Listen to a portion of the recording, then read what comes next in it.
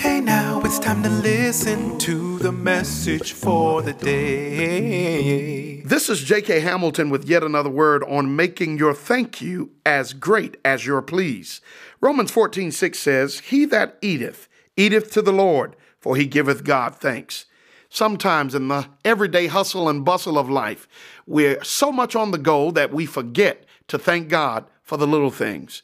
I mean, little things such as being able to eat. It's a blessing to be able to eat. I mean, food is not a big deal when you have a lot of it, but when you're hungry, it's a really big deal.